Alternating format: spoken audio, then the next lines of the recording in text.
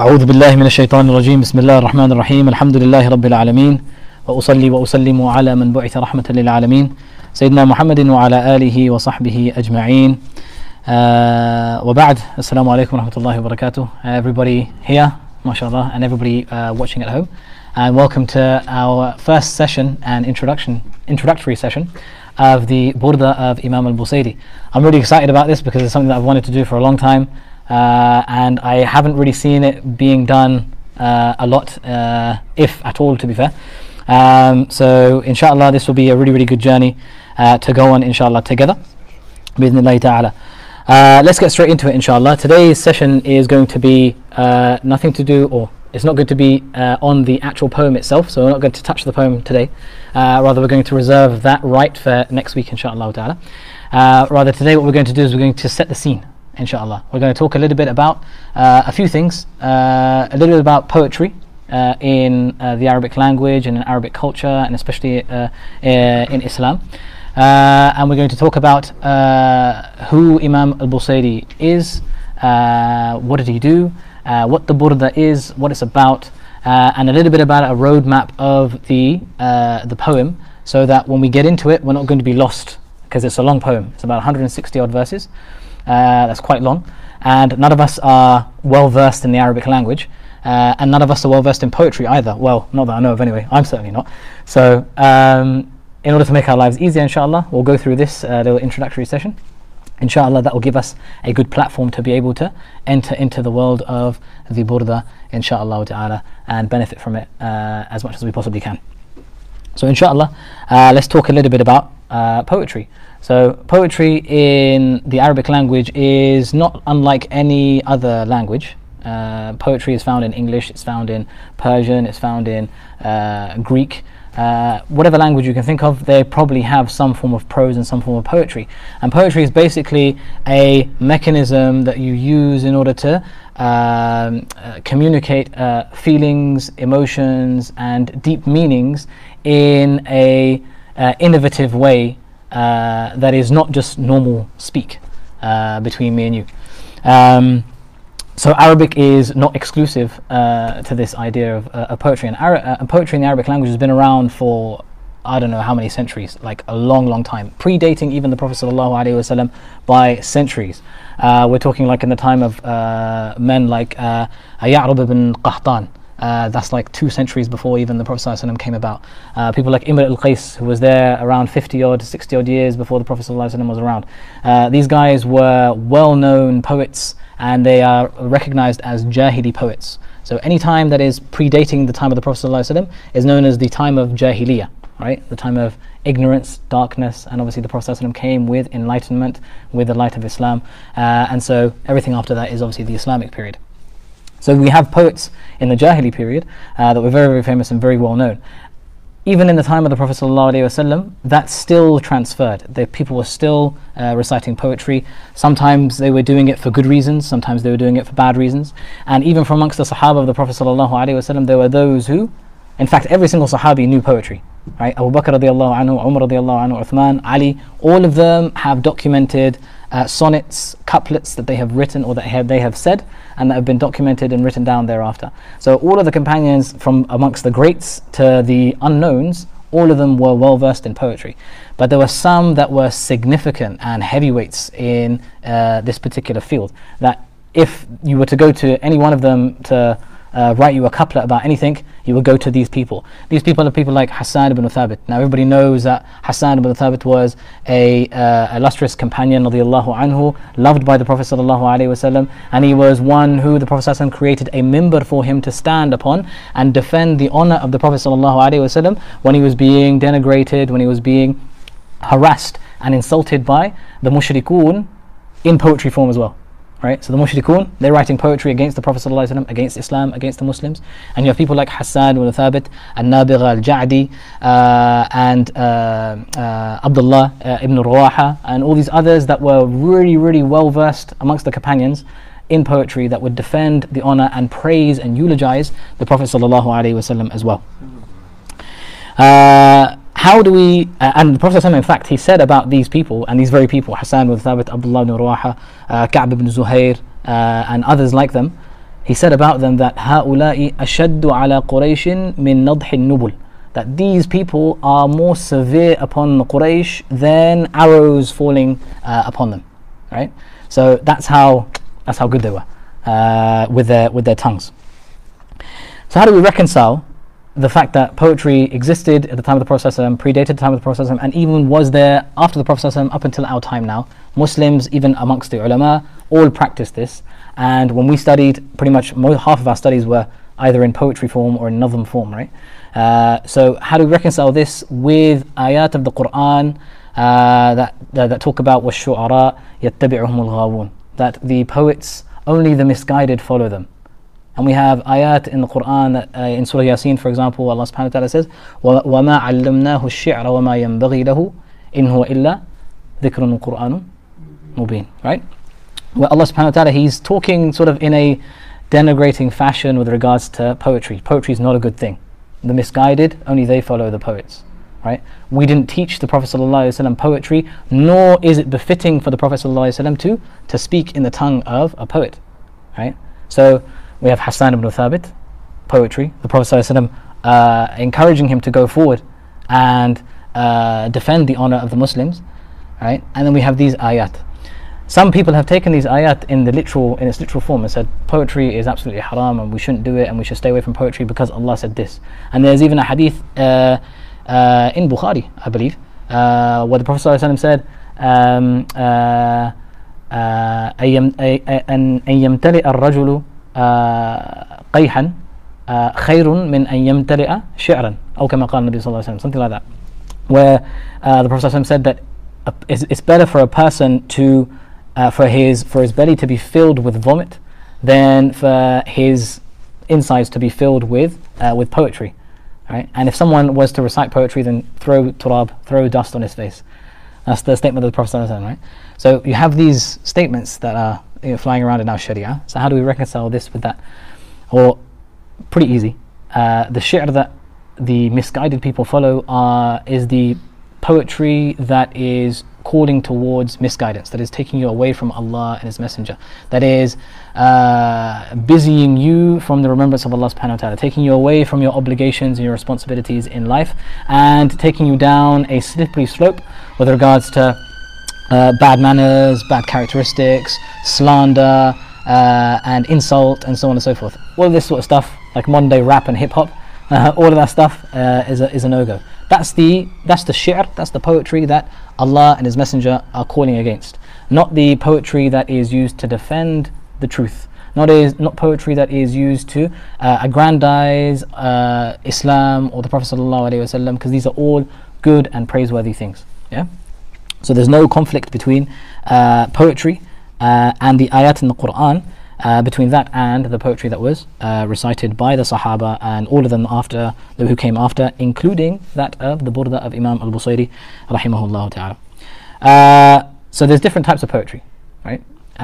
There is all depending on what type of meaning you want to convey to your listener, right? So there is the nasib or the ghazal, which when you want to talk about love and affection and the grievances of love and how you've been separated from the ones that you love or from the woman that you love, those sorts of things, you use the nasib, and it has certain characteristics and certain rules and regulations that is subjected to. You have categories or types like iftikhar, where you want to aggrandize yourself and show off your achievements, your abilities, the people that are around you, the tribe that you belong to, or the people that you belong to, and how good Finchley Masjid is, and so on and so forth, and right, and how great the imams are, mashallah, right? That's iftikhar, right? And you can do that all in poetry form, right? There's hijat, which is like lampooning. This is what the mushrikun used to do a lot, and this was really, really popular in the time of like the Umayyad dynasty, so the early sort of 100 years or so after the Prophet ﷺ passed away, made famous by two poets, or three, Jarir, Farazdaq, and Akhtar. These three were so known for their hijat. Hijat is basically when you cuss one another, you insult, right? It's like a battle, who gets the one up over the other. And so Jarir and Farazdaq, what they would do is they would insult each other, right? And they were so popular for doing this that they became known all across the land. And whenever Jarir came up with a poem that was cussing Farazdaq, everybody would be talking about that poem. Oh, did you hear what Jadid said? And he said this about Farazdaq, and he said this about his mom, and he said this about his tribe, and all sorts of crazy stuff, right? And then a short while will go by, and Farazdaq will come up with a poem against Jadid and his tribe and his family and all these other things, and how much of a coward he is in battle and so on and so forth, right? And they're going back and forth and back and forth, and they did this for years, and they went from city to city, and they became really popular for that. That's a type of poetry, and in it has its sort of rules and regulations in it. One of the categories, one of the types of poetry is madih, praising, eulogizing, and aggrandizing. This is the category in which the Burda of Imam al-Busayri falls under, where he is praising and aggrandizing the Prophet ﷺ. But it's not just a madih type of poem. It is a hybrid and a mix, as we're going to see inshallah when we go through the map of the Burda of Imam al-Busayri. We're going to see that he includes different types and different categories of poetry within his qasida, within his poem. So it's quite deep, mashallah. All of this is just to show the depth in which Imam al-Busayri has authored this poem. It's not something that has just come up from one night's sort of discussion. It is a malaka, it is a mastery of an art that takes many years to acquire. And Imam al-Busayri was one of those masters, mashallah.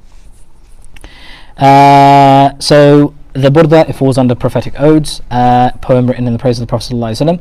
This genre of poetry wasn't new to the time of Imam al-Busayri. We're going to speak about a little bit more about his times in a bit, but it was around this type of sort of praising the Prophet ﷺ in poetry form was around even at the time of the Prophet ﷺ. So we've spoken about Hassan ibn Thabit being there to defend the Prophet ﷺ's honor against the mushrikun whenever they tried to denigrate him and dishonor him and put him down through their poetry. So Hassan ibn Thabit, he was also the opposite, so lampooning the mushrikun, but also aggrandizing the Prophet ﷺ. One of his most famous couplets that he ever writ, or that he ever said, and that was memorized and passed on thereafter. I think there was a nasheed made up out of it as well. وأحسن منك لم ترى قط عين وأطيب منك لم تلد النساء وأجمل منك لم تلد النساء خلقت مبرأ من كل عيب كأنك قد خلقت كما تشاء. That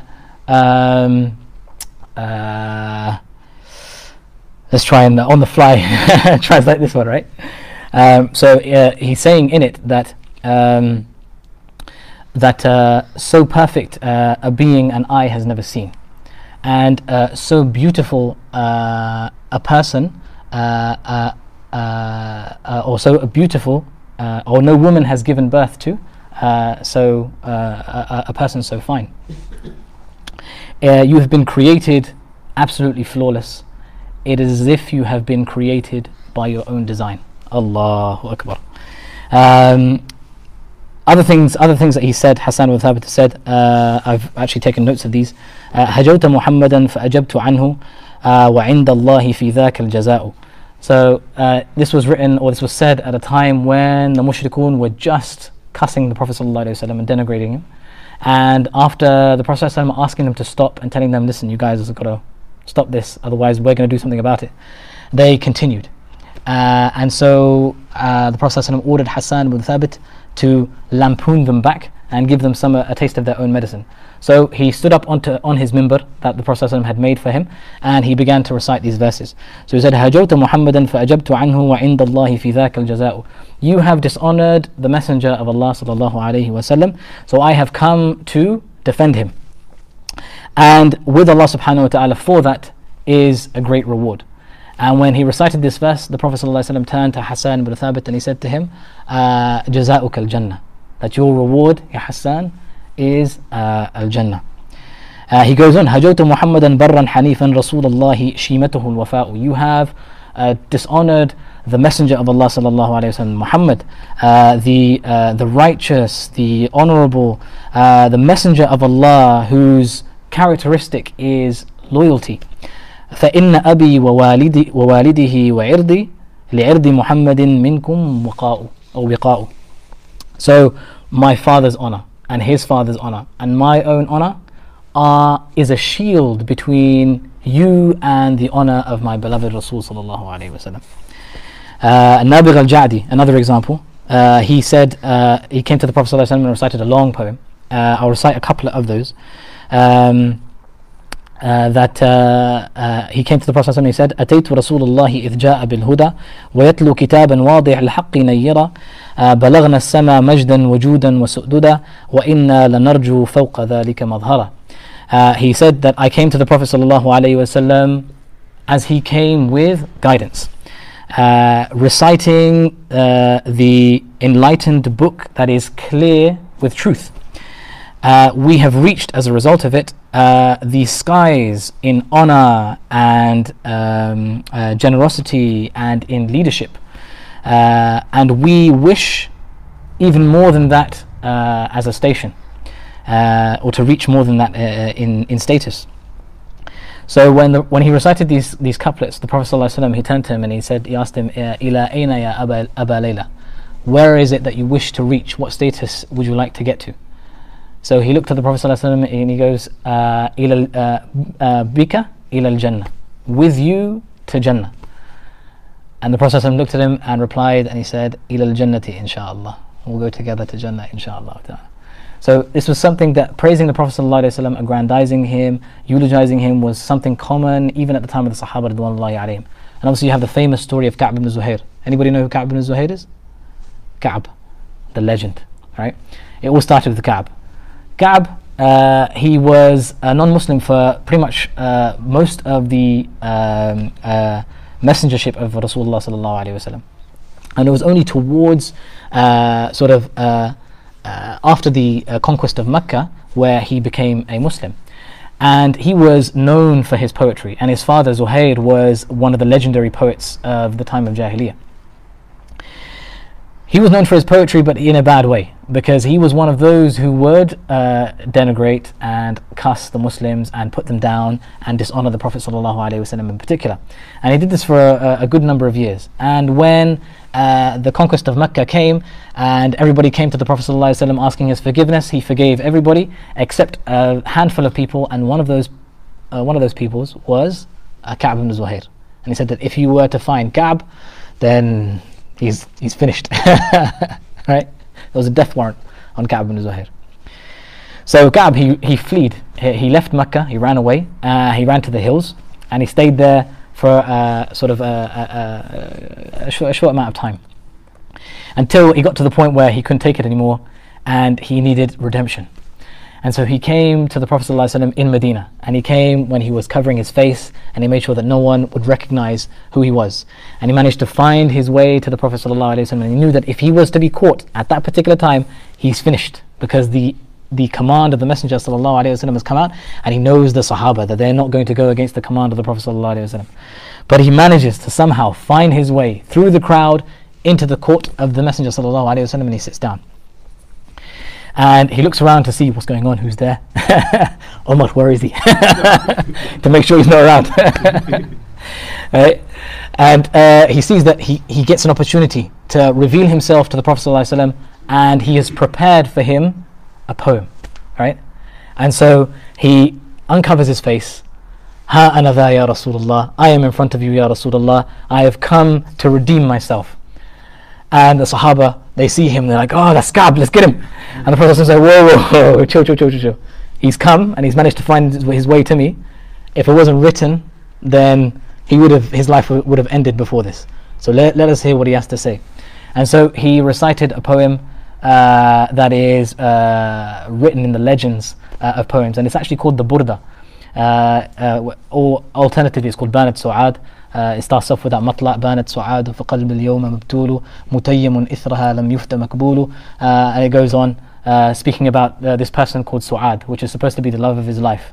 And Su'ad is a metaphor for the Prophet ﷺ, and in it he talks about how he's been separated from this woman called Su'ad, and this separation has caused him so much grief, meaning that he was separated from Islam for so long, he was separated from the Prophet ﷺ for so long, and that caused him so much grief that he wanted to come back. And then he goes through different scenarios and different circumstances, and it's a real journey, his poem, mashallah.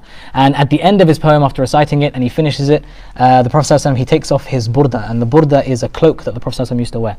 Took off his burda and he chucked it, or gave it, sorry, chuck it. There you go, Ka'b. And he gave it to, he threw it on him actually. He enshrined him in that cloak. And Ka'b ibn Zuhair, he kept that cloak as a family heirloom, and he gave it to his children, and his children gave it to his children, and they held on to it as a token of honor. So that was a poem that was aggrandizing and eulogizing the Prophet ﷺ. Again, nothing new with regards to this particular genre. So the reason why I say this is Imam Busayri didn't come with anything new. He wasn't saying anything that wasn't said or wasn't done before him. Rather, the genre of the Mada'ih al-Nabawiyya, the praising of the Prophet ﷺ in poetry form, the odes of the Prophet ﷺ, these evolved and changed over time until you get to the time of Imam al-Busayri. So, who was Imam al-Busayri and what time did he live in? His name is Sharafuddin Abu Abdullah Muhammad ibn Sa'id al-Busayri.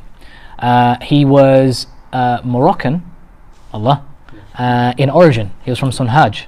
So his parents and his parents' parents, they originated from that area of the world. But he was in fact born and raised in Egypt. So he was born in Bani Suif, in a town called Busayr. His mother or his father, one of the two, was from a town called Dalas, both of them in Bani Suif in sort of southern Egypt. He grew up there in the 7th century after the Hijrah. So he was born in 608 after the Hijrah. That's about the 13th century in the Common Era. So a good sort of 600 years after the Prophet ﷺ. He was brought up with a pretty good education, memorized the Quran when he was younger, mastered all the sort of disciplines with regards to the Arabic language, the Islamic study, the Islamic sciences, all when he was a young child. And he went on to have a career in as a government aide. So he was a scribe to some of the government officials. He went on to do administration for the government for a very, very long time, and he was known for his poetry. He was a good poet, and he was very, very eloquent with his writing. Some sources even say that he was one of his professions was a tombstone writer. So he would write or he would etch sort of writings into stones and walls and other things. So that was sort of Imam Busayri's profession for a long, long time. Obviously, the 7th century is a time where there are a lot of ulama around. We have Izz ibn Abd al-Salam, we have Ibn Daqiq al-Eid, we have the major shuyukh in a lot of disciplines alive at that time. We have the Subkis and the Abna al-Rushd and all these other mashayikh, well-known scholars during that time. So it was a time where knowledge was widespread. It was also a time of great grief as well, because that was the century in which Baghdad fell to the Mongol invasion, and that was the capital of the Caliphate, and it was the first ever sort of major loss that the Muslims were on the receiving end of. So it was a time of the spread of great knowledge and the presence of great ulama, but at the same time it was a time of great grief and sadness also. How did he author this poem, and what led him to write the Burda? So we said that his career was in as a government aide. So he was working amongst people, sort of top officials at the time in Egypt, and he was throughout his life, he obviously religious in nature, but not as religious as he wanted to be, not as fervent upon the deen as he wanted to be. And he found when he was in sort of his during his career that the way the sort of the Khilafah was officiated, the way the governors were officiating their whatever it is they were doing, wasn't done in the best of ways and wasn't done in the service of the Muslim Ummah, and there was a lot of sort of conflict of interest at the time, and potentially a lot of corruption that just didn't sit well with him.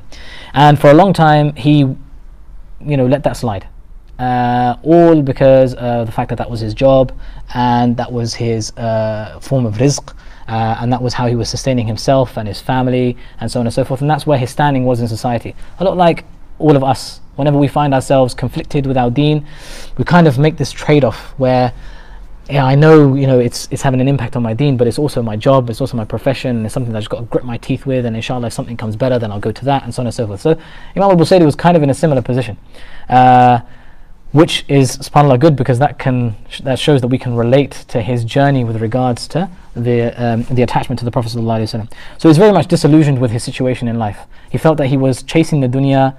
He was reciting poetry, but that poetry was eulogizing, aggrandizing the governors and the salatin and the khulafa, but it wasn't actually, it was all for the dunya. And that weighed heavy on his heart. He didn't have that spiritual fulfillment.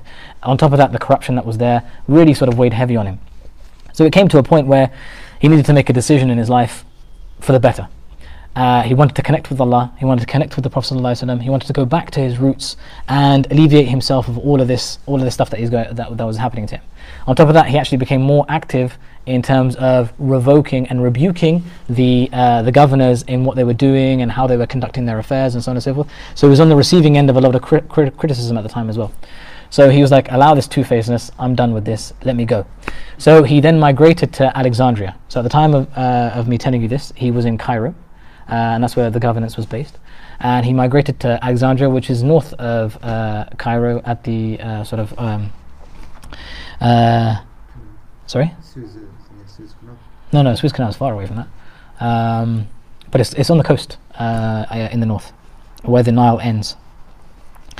Anyway, there he met the Sheikh al-Mashayikh of that city, Abu al-Abbas al-Mursi.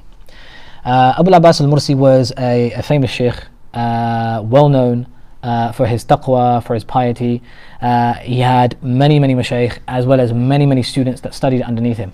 From his students are Ibn Ata'illah al-Sakandari, the famous author of the Hikam, those things that are sort of the wisdoms that make sense of the world, make sense of the Quran, make sense of the Sunnah in a, subhanAllah, extraordinary, eloquent way. Inshallah, if Allah subhanahu wa ta'ala allows us and gives us tawfiq, we'll also go through the Hikam, inshallah ta'ala.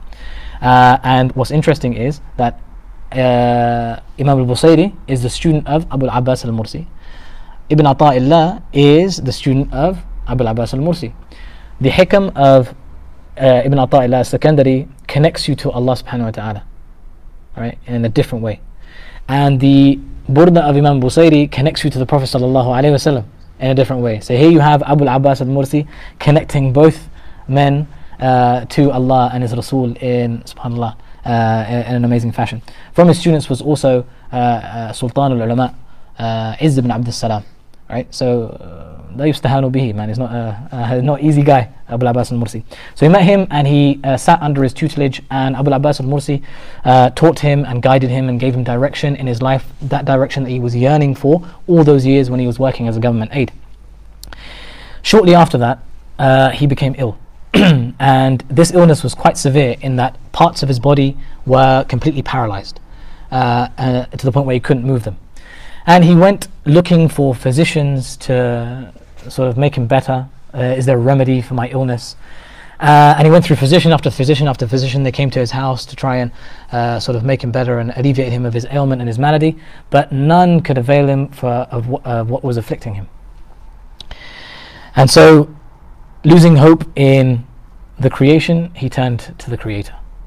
And he turned to him in dua and istighfar, remembering all the years that he spent chasing the dunya in heedlessness of Allah and His Messenger, wanting to redeem himself with something that will be accepted by Allah subhanahu wa ta'ala.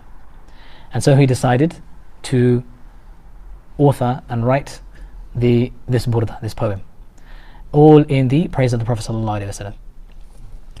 And so he did it, and it took him some time, but he completed it. And upon its completion, when he slept, he saw the Prophet sallallahu alaihi wasallam in his dream, and he recited this poem to the Prophet sallallahu alaihi wasallam. And the Prophet sallallahu alaihi wasallam was so happy with this poem that he was being recited to him, that he did what he did to Ka'b ibn Zuhair radiyallahu ta'ala anhu all those years ago, which was take off his burda and wrap it round the Imam Busayri. And when he awoke thereafter, he was free of his ailment and his paralysis. SubhanAllah. Now, this is like, it seems like a fairy tale, right, to me and you, because we live in a world where science and metrics and data and everything is measurable, and you can't measure this. How is it that a dream cured a living man, right? How is it something that something metaphysical and something in your consciousness has the ability to alleviate your ailments? This is not something new. The Sahaba Ridwanullahi alayhim, they all experienced this as well. In fact, Abdullah ibn Umar radiallahu anhu, he had pretty much one of this, something very, very similar, in which his foot or part of his leg became numb to the point of paralysis. And this is recorded by Bukhari in Al-Adab al-Mufrad. A man came up to Abdullah ibn Umar, and when he saw him in this position, he said, "Udhkur ahabba an-nasi ilayk." Remember or mention the most beloved person to you. So Abdullah ibn Umar, he said, "Ya Muhammad," and he was cured of his ailment in his foot. The salat and salam upon the Prophet ﷺ has a significant impact on a person's heart, a person's mind, a person's spirit, a person's well-being. Dhikr of Allah subhanahu wa ta'ala and the salat and salam upon the Prophet ﷺ as prescribed by Allah. Inna Allah wa malaikatahu yusalluna ala nabi ya ayyuhalladhina amanu sallu alayhi wa sallimu taslima. This is a type of dhikr that we do, right? Sending salat upon the Prophet ﷺ and salam. And this is prescribed by Allah subhanahu wa ta'ala in the Quran. And if the Quran is shifa, the words of Allah subhanahu wa ta'ala has shifa in them, the commands of Allah subhanahu wa ta'ala that He commands us with, which is the salat and salam upon the Prophet sallallahu alaihi wasallam, also has that shifa in it, right? The Sahaba Ridwanullahi alayhim, they knew this. Imam al-Busayri, he knew it, and all those who had sort of had this sort of experience knew this also. Okay, when this happened, Imam al-Busayri got up, left his house, and on his way he was going to the masjid to pray salah and do shukr to Allah subhanahu wa ta'ala. And on his way he met a righteous man, and this man came up to him and asked him for this burda that he had written. And Imam al-Busayri was so shocked at this question, because he had not told anybody that he was doing this, writing this poem. He hadn't told a single soul. This was between him and Allah. This was a redemption between him and Allah. And here you have a man who is asking him for this poem that he has written. So Imam Busayri asked him, "How on earth do you know about this poem?" So this man said to him that, "I went to sleep last night and I saw in my dream the Prophet ﷺ sitting in front of a man. This man was reciting a poem which the first line of which was أَمِن تَذَكُّرِ جِيرَانٍ بِذِي سَلَمِ مَزَجْتَ دَمْعًا جَرَى مِن مُقْلَةٍ بِدَمِ." And he went on. That was the first. That's the first line of the burda. And I saw the Prophet ﷺ so happy with this, and he was smiling, and he placed a cloak around the man that was reciting it to him. And I saw that man was you. And he was like, he was so shocked by that. He was totally taken aback by it. And so he gave him a copy of the burda that he had written. This isn't a strange thing either, right? And again, we're looking at this as like, this is like a fairy tale, man. This is like some sort of myth or legend that you just made up, and it's not actually real. But this is something that many of the ulama had experienced even before Imam al-Busayri. Famous story of Imam al-Ghazali rahimahullah. He was one day in his majlis, a bit like the majlis that we're in today, and a man came to the majlis and asked him about the ayah in Surah Ar-Rahman, كُلَّ يَوْمٍ هُوَ فِي شَأْنٍ. Right? Every single day Allah subhanahu wa ta'ala is taking care of the affairs. Right? He asked him, مَا شَأْنُ رَبِّكَ الْيَوْمِ. What affair is Allah subhanahu wa ta'ala taking care of today? What affair is Allah subhanahu wa ta'ala commanding today? So Imam al-Ghazali rahimahullah didn't have the answer. So he asked him, "Come back to me tomorrow and I'll give you the answer." So he comes back tomorrow and he asks him again, and Imam al-Ghazali doesn't have the answer. And this continued for 3 days. On the third day, Imam al-Ghazali had gone to sleep and he had seen the Prophet ﷺ in a dream. And the Prophet ﷺ asked him that if this man comes to you, or he told him that if this man comes to you and asks you this question again, say to him this. And he taught him a few words. The next day, Imam al-Ghazali went to the majlis, and this time he's no longer like hiding from the man. For these past 3 days, he's like, I hope this guy doesn't see me, I hope he doesn't come to the majlis. Right? But this time he's like, where is he? Where is he? Right? So he finishes his majlis and he's like, where's Fulan ibn Fulan? He was asking me this question, where is he? Where is he? So he pops his head up and he goes, ask me the question. And he goes, Ma sha'nu rabbika al-yawm? What affair is your Lord taking care of today? So he tells him what the Prophet ﷺ had told him. He said to him, إِنَّ لِلَّهِ أُمُورًا يُبْدِيهَا وَلَا يَبْتَدِيهَا يَرْفَعُ أَقْوَامًا وَيَخْفِضُ آخَرِينَ. That Allah subhanahu wa ta'ala has affairs. He manifests these affairs, but He doesn't begin them. Meaning that the affairs of Allah subhanahu wa ta'ala, He has already written in the Lawh al-Mahfuz. These are already done and dusted. Allah subhanahu wa ta'ala has pre-decreed and preordained everything that is going to happen to you. All that happens now in our time is that these things that Allah subhanahu wa ta'ala has preordained manifest themselves to us. Right?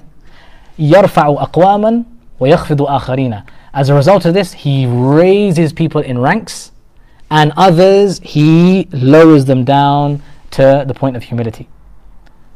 Meaning that some people recognize the qadr of Allah subhanahu wa ta'ala, the qudra of Allah and the aqdar of Allah, the predestination and the pre-decree of Allah subhanahu wa ta'ala, and recognize that you are going through life with Allah's decree manifesting itself to you. And this raises you in your iman and your closeness to Allah and your reliance upon Allah. And there are others who fight against the qadr of Allah subhanahu wa ta'ala, and they are displeased with what Allah subhanahu wa ta'ala has apportioned for them in this life. Right? This is a result, the result of this is them being humiliated, not just in this world, but also the next. Right?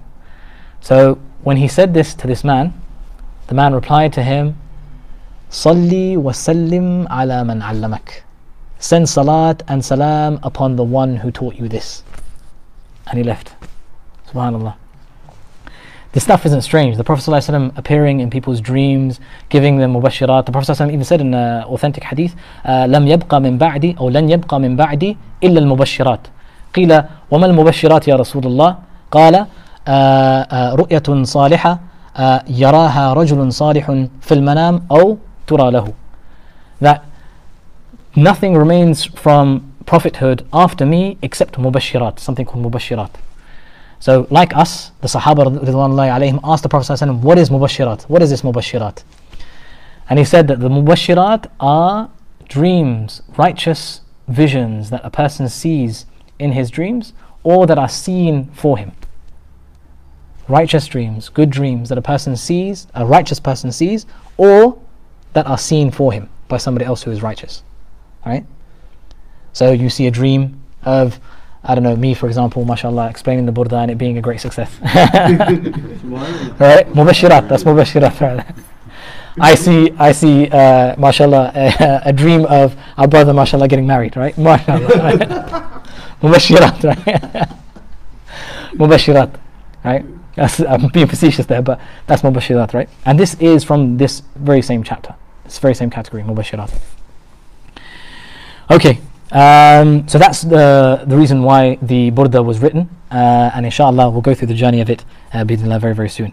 Many ulama have gone on to explain the Burda, gone on to elucidate its meanings, and written books and authored books around the Burda. Notables amongst them are the likes of Zakaria al-Ansari, Shaykh al-Islam, the Imam of the Shafi'i madhab. We have people like Khalid al-Azhari, Ibn Hajar al-Haythami, al-Zarkashi, all of these big ulama in all of the different disciplines in Islam. We have usulis from amongst them, mufassirun from amongst them, we have muhaddithun from amongst them. All of these people have gone on to explain and gone on to elucidate the meanings and authored books around the Burda of Imam al-Busayri. And there is no poem that is written in the Arabic language, written in Islam, ever from throughout history, that has received the amount of attention, the amount of memorization, the amount of love and adoration like the poem of the Burda of Imam al-Busayri. None. To the point where it is recited today all across the world, whether you go to Nigeria, or whether you go to Kenya, whether you go to Indonesia, whether you go to India or Pakistan, whether you go to South America, North America, everywhere in the world, Burda is known. Either they know it off by heart, and they're not even ulama, 160 verses, they've memorized it. And it's recited at ceremonious occasions, weddings and so on and so forth. Or they have heard about it. Either they know it or they've heard about it. Right? So if you say to someone the Burda, like, I've heard something about the Burda, but I don't really know it. Right? In popular culture, Masood Curtis, Sami Yusuf, Mahir Zain even, all of these guys have sung nasheeds based on the Burda. Mawlaya of Mahir Zain, that's based on the Burda of Imam al-Busayri. Sami Yusuf, I think he's got something called the Burda. And Masood Curtis also has got something called the Burda as well. So it's around even in popular culture. So even if you're totally sort of disconnected from religiosity, totally disconnected from Arabic literature, you know something about the Burda. The Burda is connected to each and every one of us in some way, shape or form. The reasons for its popularity is because, firstly, education. So when people want to get to grips with the Arabic language, you can do it in many ways. Obviously the Quran is the pinnacle of the Arabic language. We have the ahadith of the Prophet ﷺ as fine examples of eloquence in the Arabic language. So you want to understand and you want to get to the depths of the eloquence of the Arabic language, you go to these sources, right? But when you're a student and you want to practice and you want to experiment and you want to sort of take apart, naturally you're going to make mistakes because you're not an alim just yet. You're just a student, you're still learning. So the teachers, what they would do, instead of giving students the Quran, ayat from the Quran or ahadith from the Prophet ﷺ for them to dissect and make mistakes on, they give them lines of poetry in order for them to use, in order to make sense of the Arabic language and get to grips with its depths. Yeah. So which poem could they have chosen? They could have chosen a million poems, but they chose the poem of Imam al-Busayri amongst other poems as well. But one of them that they chose was the Burda of Imam al-Busayri. Why? Because of the second reason of its popularity, because it's in praise of the Prophet ﷺ. The Burda of Imam al-Busayri instills in the one who listens to it, the one who reads it, the one who learns it, a love and adoration and affection of the Prophet ﷺ that makes the Sunnah of Rasulullah ﷺ mean something to him in his life. Right? Before I studied the Burda, we studied fiqh, we studied hadith, we studied all sorts over in Egypt. And they were studied in a way where you look at it in sort of the paradigm of halal and haram. What is permissible, what is impermissible? What should I do in this situation? What should I do in that situation? How should I conduct myself when I find myself in this scenario? And what if this circumstance happens? Is it permissible for me to do this? Is it permissible for me to do that? What I would do in those situations is I would look for ayat of the Quran, I would look for ahadith, and this was basically our relationship with the ahadith of the Prophet ﷺ, was looked at it in that way. And even the Shama'il of the Prophet ﷺ, to some extent, those hadith that talk about his character, the way he conducted himself, how sort of noble he was, and how gracious he was, and how he sort of carried himself towards others and stuff. Even that was sort of like an air of mustahabbat and what's encouraged and how you should be as a person and so on and so forth. But you never got that connect, that loving connect, that adoration. And the Burda of Imam al-Busayri instills that in you. It takes you on this journey with Imam al-Busayri, where you go through his own life and his own experiences with regards to his connection with Islam and his connection with the Sunnah of the Messenger ﷺ, and how he was at one point disconnected, feeling like something's missing in his life and he needs to reconnect, looking for that avenue that's going to allow him to reconnect and allow that love to grow and that adoration to grow for the Prophet ﷺ, to revere him and to exonerate him and to really sort of raise him up to a noble platform. These things that he inspired to but was never able to do. The Burda takes you through this journey. You're with Busayri as he's going through it, and he gets to the point where he eulogizes and he aggrandizes the Prophet ﷺ, and it's just an amazing feat. And then you get to the point where he's seeking istighfar from Allah subhanahu wa ta'ala for all the past misgivings and the misdeeds that he's done, the wasted opportunities where he could have connected and he could have followed the Sunnah and he could have loved the Prophet ﷺ more, but he didn't. Right? And all of our lives, every single one of us has that same journey that we go through, where we feel connected at some points and we feel so disconnected to others. We look at people and we aspire, and we hear stories of others and we aspire to be just like them, but in our lives there are so many obstacles that stand in the way of us and getting to our goal. SubhanAllah. So yeah, that's the Burda, man. The Burda is all about the love of the Prophet ﷺ, redemption for not having followed in the footsteps of the Prophet ﷺ. And this is very much a central theme to Islam. a very central thing to Islam. There's a hadith of the Prophet ﷺ where he said that لا يؤمن أحدكم حتى أكون أحب إليه من والده وولده والناس أجمعين. Right?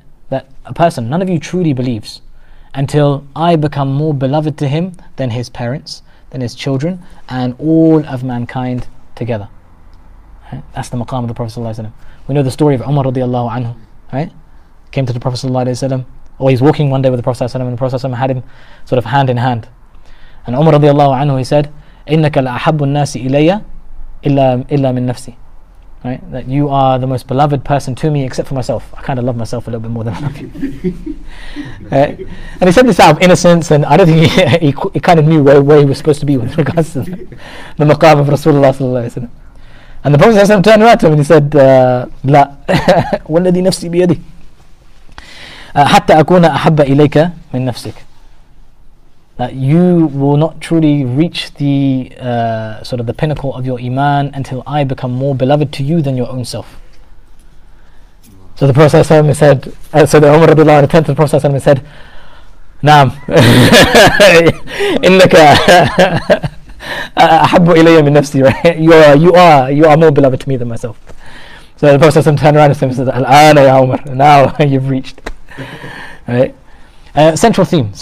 Many ayat in the Quran. إن كنتم تحبون الله فاتبعوني يحببكم الله. The love of Allah subhanahu wa ta'ala is only found through following the Prophet sallallahu alaihi wasallam. The gateway to Allah is the Prophet sallallahu alaihi wasallam. We're only going to find redemption with Allah subhanahu wa ta'ala through the Prophet sallallahu alaihi wasallam. Right? Central themes of love and connection and a solid relationship and a solid foundation. Right? So this is the foundation which Imam al-Busayri has based his burda on, and this is why it has garnered so much popularity. In our time though, it's taken a bit of a hit. 21st century Islam, the burda has kind of been put on the back burners. There's a lot of misconceptions and a lot of misunderstandings around the burda. Before I studied it, even when I was here back when I was 16, 17, I was just starting to get religious, right? I was hearing things about this thing called the burda. And growing up, mashallah, my family, they were quite sort of into going to halaqat of dhikr and reciting the burda and so on and so forth. And I used to attend these things. I didn't know what it was about. I just used to go there for the food because it was really the food was killer afterwards, mashallah, right? So we used to have this food and they used to recite the poem and stuff, and they used to explain it and stuff. And I was like, okay, this sounds interesting, but let's get down to business. And then so then I mixed up with a few crowds, and I heard some terrible tales of the burda, that in it is shirk and kufr and bid'ah and all these things that are, you know, displeasing to Allah subhanahu wa ta'ala. And I was like, dude, my family recite. This ain't good. And obviously when you're young, you don't have much knowledge. I didn't have any knowledge of the Arabic language. I didn't have knowledge of anything in Islam, to be fair. And you know, when you're young, you kind of think you know it all just because you know a couple of ayat and hadith. You remember Surah Baqarah and you think, oh, mashallah. Right, a'lam al-ulama, right? So that was kind of the situation, and that's widespread, and it's not uncommon that you speak to someone about the burda of Imam al-Busayri and he suddenly sort of takes a step back and is like, bruh, you're gonna take me to Jahannam with this stuff, man. But subhanallah, went to Egypt, studied it with mashayikh, people who actually know their stuff and worth their salt and have gone through the necessary prerequisites in order to be called an alim, and found there to be absolutely nothing of those things in there. And if anything, you know, you can read and misconstrue certain things, but then you can read and misconstrue anything. You can get the ayat of, that's what is that not what the kuffar do with regards to the Quran? They get ayat of qital and ayat of jihad, and they start talking about how Muslims are terrorists and they want to kill everybody and so on and so forth, right? So you can get any text and you can misconstrue it, but this poem needs to be looked at the lens of love and redemption through the Prophet sallallahu alaihi wasallam. And it's a taste thing. It's not a halal and haram thing. It's not a shirk and kufr thing. It's a taste. If you have good taste in art, and if you have good taste in Arabic language, you'll get it. If you don't have it, then you're not going to get it, and you're going to end up going down the road of the shirk and kufr and bid'ah in this poem. So inshallah, we're not going to go into that particular aspect too much just yet, but inshallah, as we go through the verses, inshallah, we'll shed a little bit more light on that, bi'idhnillahi ta'ala. We'll close now, inshallah, with a map of the burda. By the way, guys, you can download the translation of the Burda, Arabic and English. It's in the description of the YouTube video, inshallah, that is live right now, inshallah. So everybody here, if you want a copy of it, I have prepared the Arabic and the English translation. I've relied mainly on the translation by a man called Mustafa Azzam. It's translated by many others, Hamza Yusuf, Abdul Hakim Murad, and many non-Muslims as well have translated the Burda. But I chose Mustafa Azzam because he's done it in a way that is sort of, it's done in a couplet form, in a sonnet form, so it's using the same metrics that a normal English poem would use. So it has a rhythm to it and so on and so forth, so it's really, really nice, inshallah. So we're going to go through that bi'idhnillahi ta'ala. So in order to access that, you can find it in the description of the video, inshallah ta'ala. Let's go through the map. So the Burda, we said before, 160 verses, so quite long. Inshallah, we're not going to take 160 days to go through. We're not going to go through it verse by verse, spending more entire dars, inshallah. We're going to go through it sort of, inshallah, chapter by chapter. It's split up into 10 chapters. These chapters weren't introduced by Imam al-Busayri, they were introduced after him, but they were based on how he has written the Burda itself, right? The first chapter is going to go through the grievances of love, all right? Ghazal wa shakwa al-gharam. In this particular chapter, he's going to talk about sort of the love of his life, and how he has been separated from the love of his life, and how he longs to meet them once again, and what this separation has made him feel, and the result of that in terms of how his mind thinks and how his body reacts, and so on and so forth. All of these things are discussed in the first chapter, the grievances of love. And this is a common theme in Ghazal, where you speak about the people that you love, and it kind of sets the tone, right? And in this particular sort of theme and genre, a person's talking about the love of his life as if he is talking about a woman that he loves, or a man that she loves, and that they have been separated as a result of people who are not in favor of them getting together, and not in favor of this marriage, and so on and so forth. So they separate them, and that sort of sets the tone for the rest of the poem, and also it engages the listener into this journey that Imam al-Busayri is going. He's talking about his pain, right, and what he's been afflicted with, and you feel that through his language, and then you're ready to see how he comes out of this pain and where the story ends. So chapter 1 deals with that. Chapter 2 is entitled Admonishing the Whims of the Self. He's going to talk about the nafs and where it takes you, how it misguides you, how it is easily led astray by shaitan, and how it doesn't have your best interests at heart. And he goes really through the intricacies of our own psychology as human beings, and how susceptible we are to our own desires and disobedience with regards to rules and regulations that have been set up for us. And with regards to, even though we profess love, sometimes we can even go against the love that we profess, right? So he talks about those intricacies in that chapter. Fantastic. Chapter 3, he gets into the nitty-gritty, the praise of the Prophet ﷺ, and this is where it all starts. He's gone through 2 entire chapters, and they're not short. There's about 30 odd, 40 odd verses before he actually mentions the Prophet ﷺ and starts to speak about him. In this chapter, we're going to go through the praise of the Prophet ﷺ and his aggrandizement. Chapter 4 is talking about the birth of the Prophet ﷺ, right?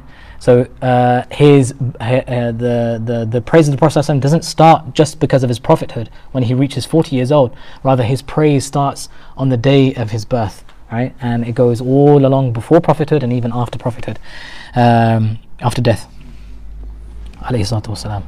Chapter 5 goes through his miracles, right? Because obviously when we're praising the Prophet ﷺ, he came with amazing things, he came with miracles. So we're going to talk about many miracles, from the splitting of the moon to water coming from his fingers in wudu, to food being sort of served in abundance even though the pot is small. All of these miracles that were documented in the Sunnah of the Messenger sallallahu alaihi wasallam. And that's chapter 5. Chapter 6 is obviously the greatest miracle of the Prophet sallallahu alaihi wasallam, which is the noble Quran. The Prophet sallallahu alaihi wasallam came with, the best thing that the Prophet sallallahu alaihi wasallam came with was the Quran. So in it, in this chapter, chapter 6, we're going to talk about, or he's going to talk about, the sort of the amazing qualities of the Quran, and how the Prophet sallallahu alaihi wasallam, his status was raised with the Quran, and how the Quran is raised with the Prophet sallallahu alaihi wasallam, both hand in hand. Chapter 7, again, another one of his great miracles was the night journey, the ascension, Isra wal Mi'raj. We're going to go through the Isra wal Mi'raj. So it's kind of like a seerah as well, right? We're going through his birth, we're going through the Quran, we're going through the Isra wal Mi'raj. So seerah is housed in this poem as well. Chapter 8 is his jihad. Allahu Akbar. So his jihad, his courage on the battlefield, his ability to lead men and women who are on the precipice of death but still would sacrifice themselves for the cause of Allah and His Messenger, for Islam, right? And his own sacrifices in those times, right? Really, subhanAllah, the way he describes the Prophet ﷺ in those, and that's not really often talked about, right? Maybe because of the society that we live in and the times that we live in, we kind of shy away from those sorts of things, but they happened and it's part of history, and it's worth sort of speaking about. And obviously he describes it in a way that is, mashallah, gives honor to the Muslim. Chapter 9 goes on to talk about redemption through the Prophet ﷺ, right? So he's gone through speaking about the Prophet ﷺ in different ways, his birth, his miracles, the Quran and all sorts. And then after all of this, realizing the status and maqam of the Prophet ﷺ and realizing how far away he is from that. So we come back to the redemption. Ya Allah, please forgive me. I have wronged myself in so many different ways. And so he seeks redemption through his love of the Prophet ﷺ, through his following of the Prophet ﷺ, and through this burda that he has written in his honor. And then finally with chapter 10, seeking Allah's forgiveness and closing off with that. There is an epilogue at the end, inshallah you'll see on the in the translation. That epilogue is not part of the burda, but it is something that some of the mashayikh had added on to the burda thereafter, inshallah. So if we have time to go through it, we will go through that bi'idhnillahi ta'ala in due course. That concludes the introduction and the map of the burda of Imam al-Busayri, inshallah. Next week, bi'idhnillahi ta'ala, we'll go through chapter 1, the grievances of love. It's going to be a wicked chapter, inshallah, very, very entertaining. And I hope, inshallah, that you guys will join us for that and benefit from it. I hope today's session was beneficial as well, inshallah ta'ala. We went through quite a few intricacies and in depth, but something that is necessary, inshallah, to pave the way for the burda of Imam al-Busayri, inshallah ta'ala. So we're not sort of like surprised what we find, inshallah. We're ready to receive it. I'm happy to take any questions, inshallah, if anybody has any, and then we can draw the session to a close, inshallah. Is Dalail al-Khairat kind of a similar thing? Yeah, by Imam al-Jazuli. So Dalail al-Khairat is like it's a book on dhikr. It has sort of like salat and salam upon the Prophet ﷺ. It's basically a book of awrad. The wird is something that you would do. So you know how you have your adhkar in the morning and the evening, right? So you wake up in the morning, after fajr, you do adhkar until the sun rises.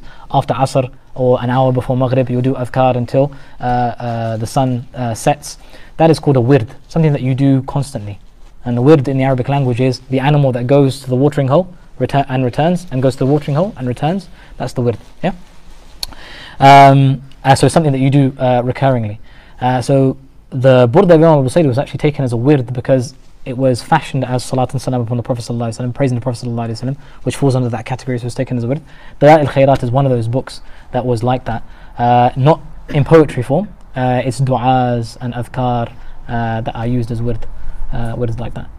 So yeah, that's that, mashallah. And there's many books like it. Yeah, many books. Any other questions? Are there any questions online? To the YouTube massive. Let's have a look, shall we? Before we end. Yeah, we can't forget the YouTube massive, man. Allah. Unless there is, I don't know if there is YouTube massive, they're probably all switch channels, right?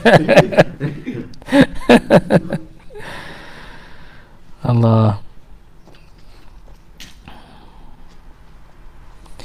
So here's a question. Wasn't the main verse of the burda actually given to Imam during his dream by the Prophet ﷺ? Okay, so there is one verse that is like that, where Imam al-Busayri, he says, وَمَبْلَغُ الْعِلْمِ فِيهِ أَنَّهُ بَشَرٌ. That's the Shatr al-Awwal, that's the first sort of part of the couplet, where and so he recited this couplet and he couldn't find a way to finish that off. Right? I'm not going to go through the translation of it, But this is the verse, inshallah. It's going to come, and when we get to it, we'll talk about it more, inshallah. وَمَبْلَغُ الْعِلْمِ فِيهِ أَنَّهُ بَشَرٌ. And he went to sleep that night, and he saw the Prophet ﷺ in his dream, and the Prophet ﷺ completed that verse for him. He recited it to him. He says, فَمَبْلَغُ الْعِلْمِ فِيهِ أَنَّهُ بَشَرٌ. And the Prophet ﷺ responded to him and says, وَأَنَّهُ خَيْرُ خَلْقِ اللَّهِ كُلِّهِمِ.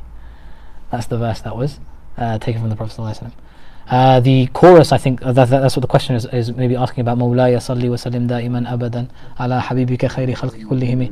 And that's obviously Mahir Zain's chorus as well for his tune. Wicked tune, man, I love that. But I'm not aware, to be fair, that was from the Prophet ﷺ or given to him. But I know for sure that was the part that is alluded to, that was taken from the Prophet ﷺ's own mouth. SubhanAllah. Amazing. Okay, so I think we'll draw it to a close. ربنا آتنا في الدنيا حسنة وفي الآخرة حسنة وقنا عذاب النار. اللهم علمنا ما ينفعنا وانفعنا بما علمتنا وزدنا علما يا رب العالمين.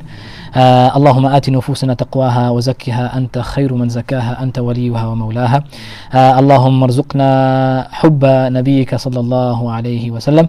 اللهم صل وسلم وبارك على عبدك ونبيك محمد صلى الله عليه وسلم.